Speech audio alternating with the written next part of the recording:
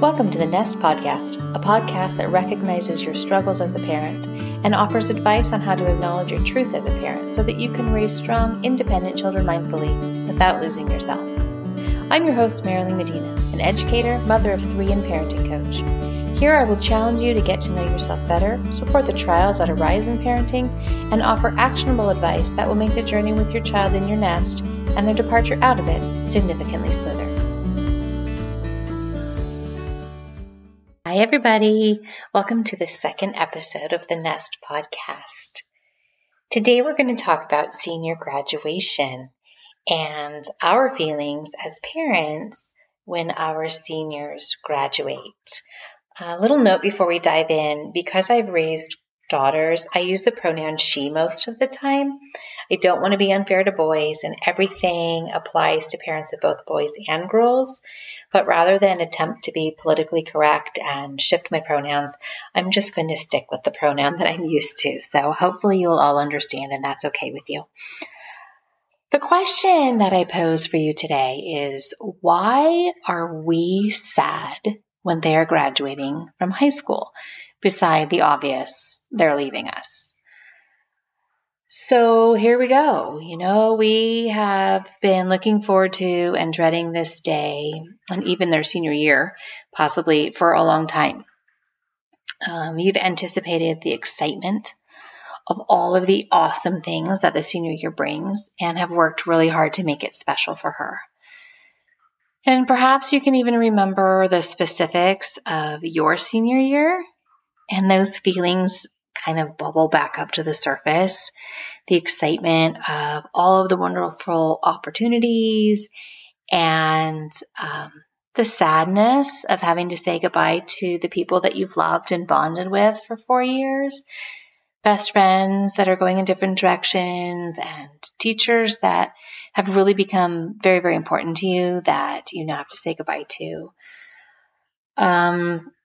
There's the excitement and the sadness of leaving your family, the nervousness of launching out on your own, and the massive weight of wondering if you've made the right decision.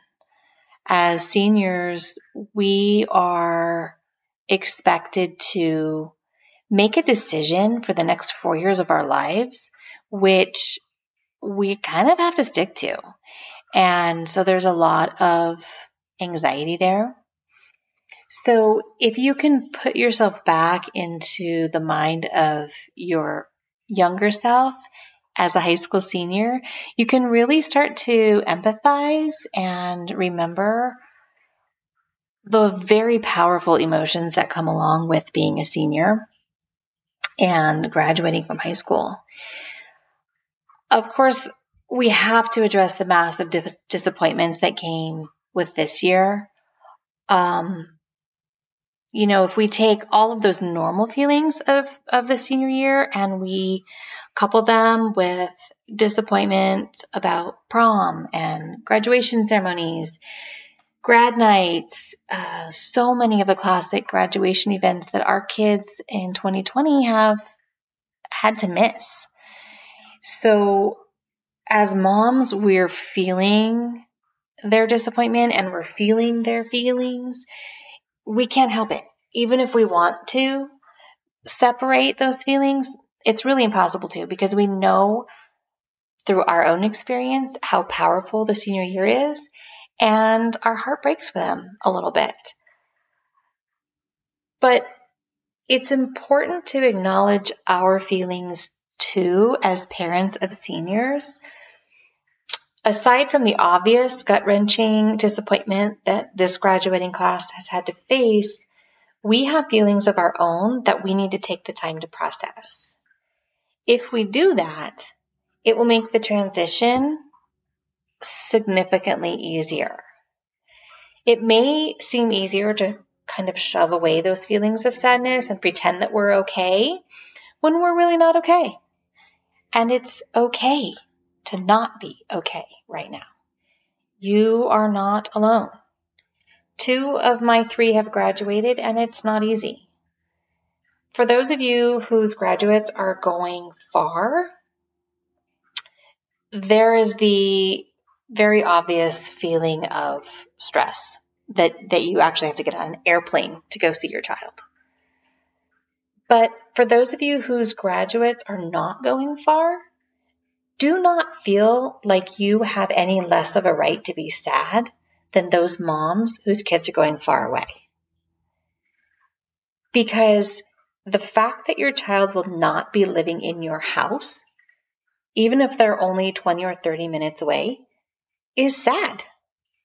It's okay to be sad. Maybe your child graduated and is going to live at home for a couple more years. Guess what? You can be sad too, because things will be different.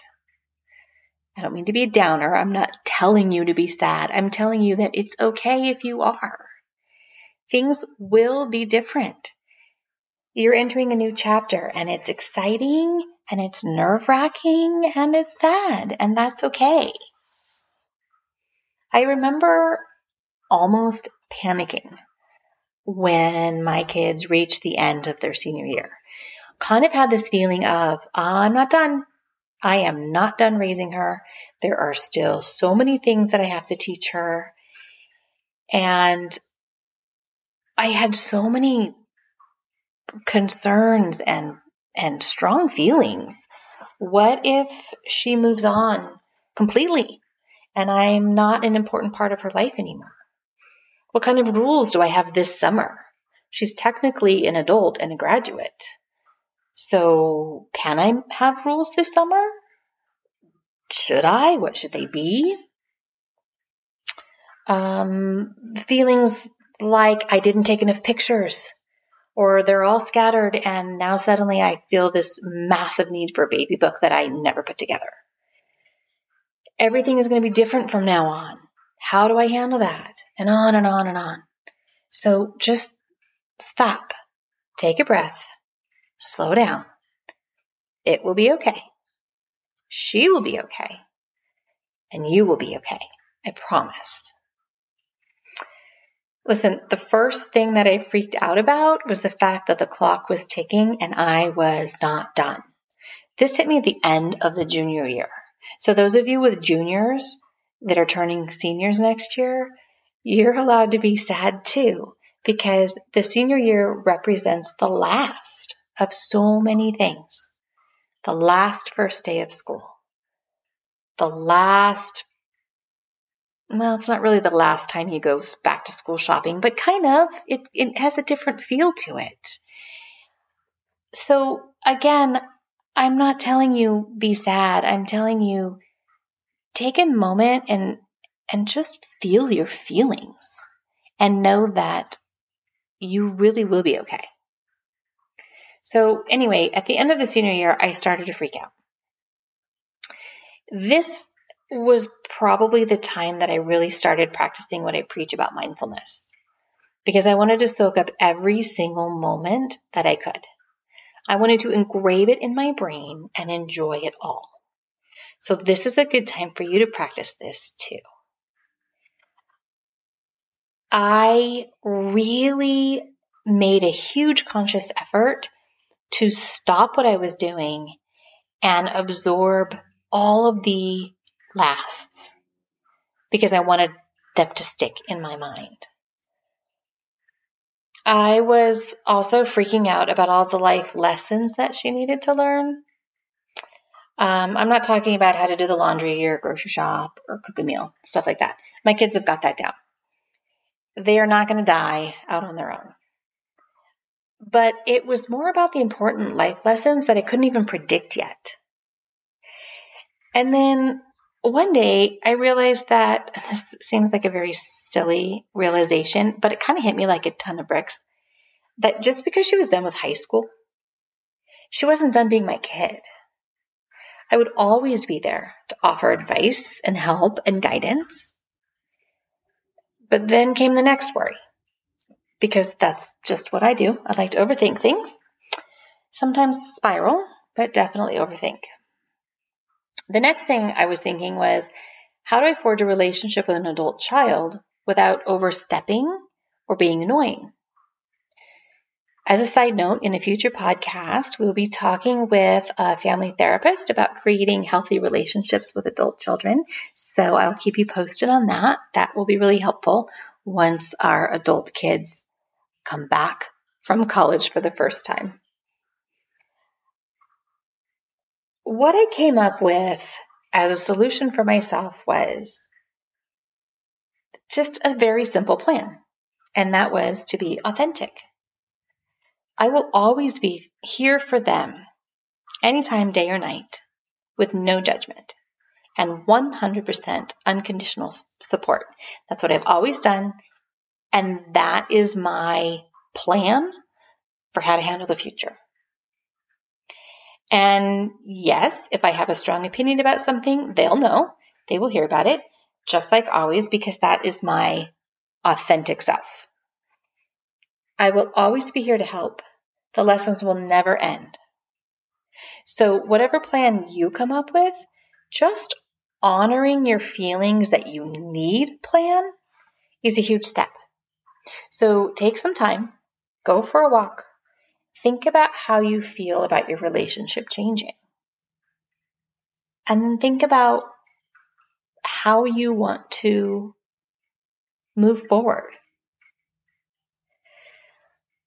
I was also really concerned that I would lose my connection with my kids. I'm that mom that knows the names of all of the kids' friends and knows what everyone's up to.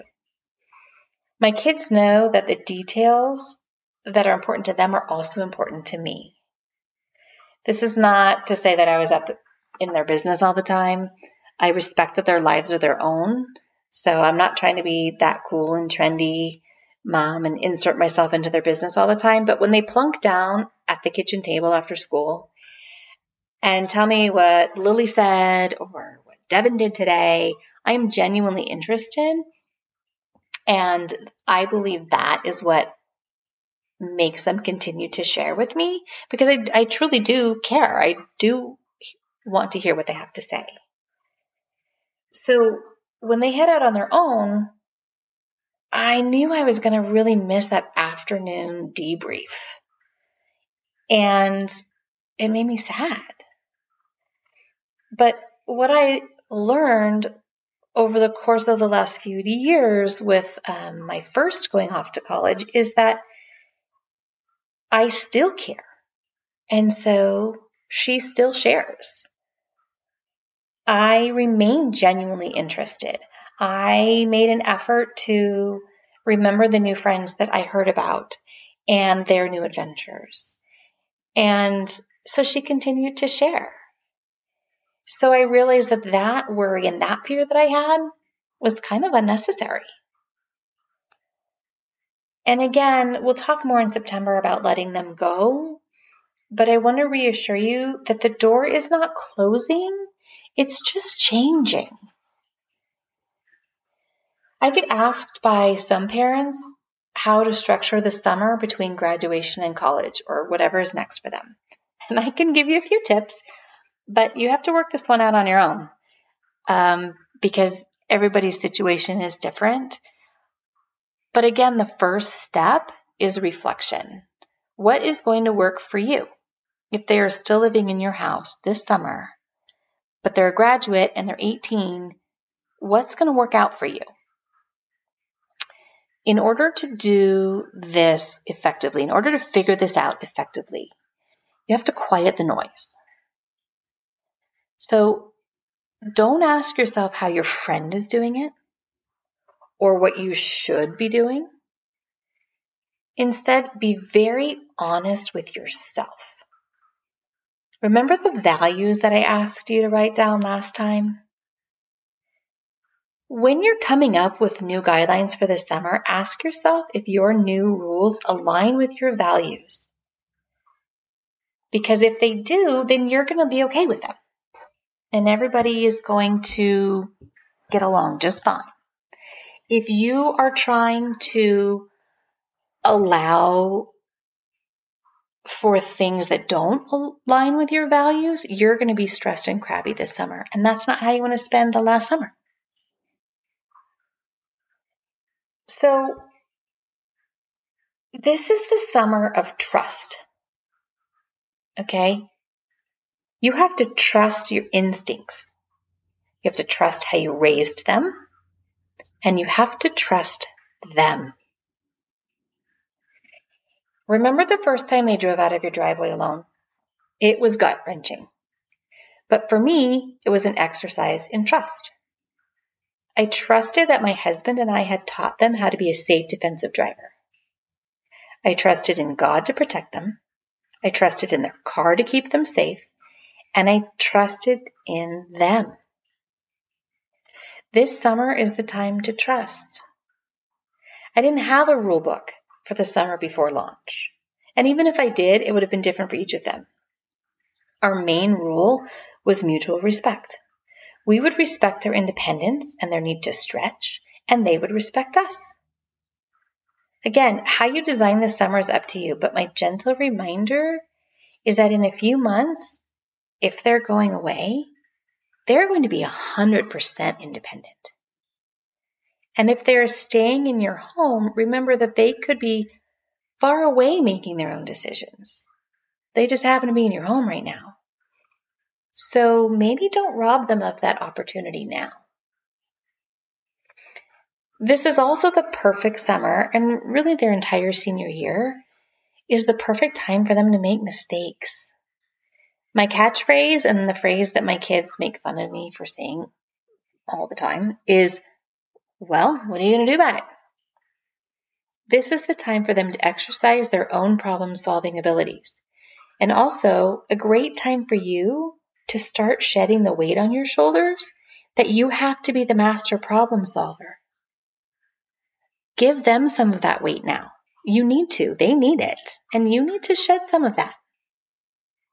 This does not make you less valuable to them. It makes you valuable in a different way. Rather than suggesting what they do, you're gently pushing them to decide on their own. Don't get me wrong. If they flat out ask for your opinion, give it to them. But see if you can get them to think about it on their own first.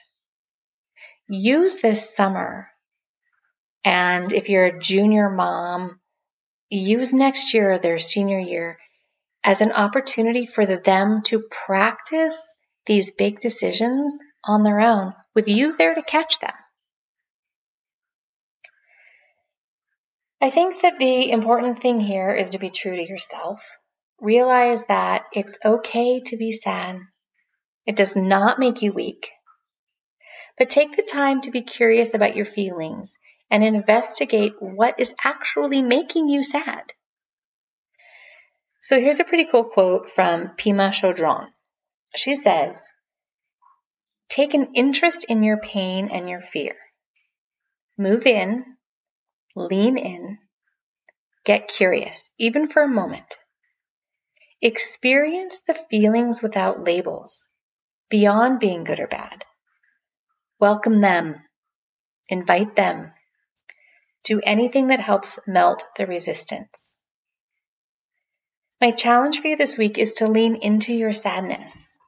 By recognizing the actual triggers of your sadness, you can sit with it and soothe your heart.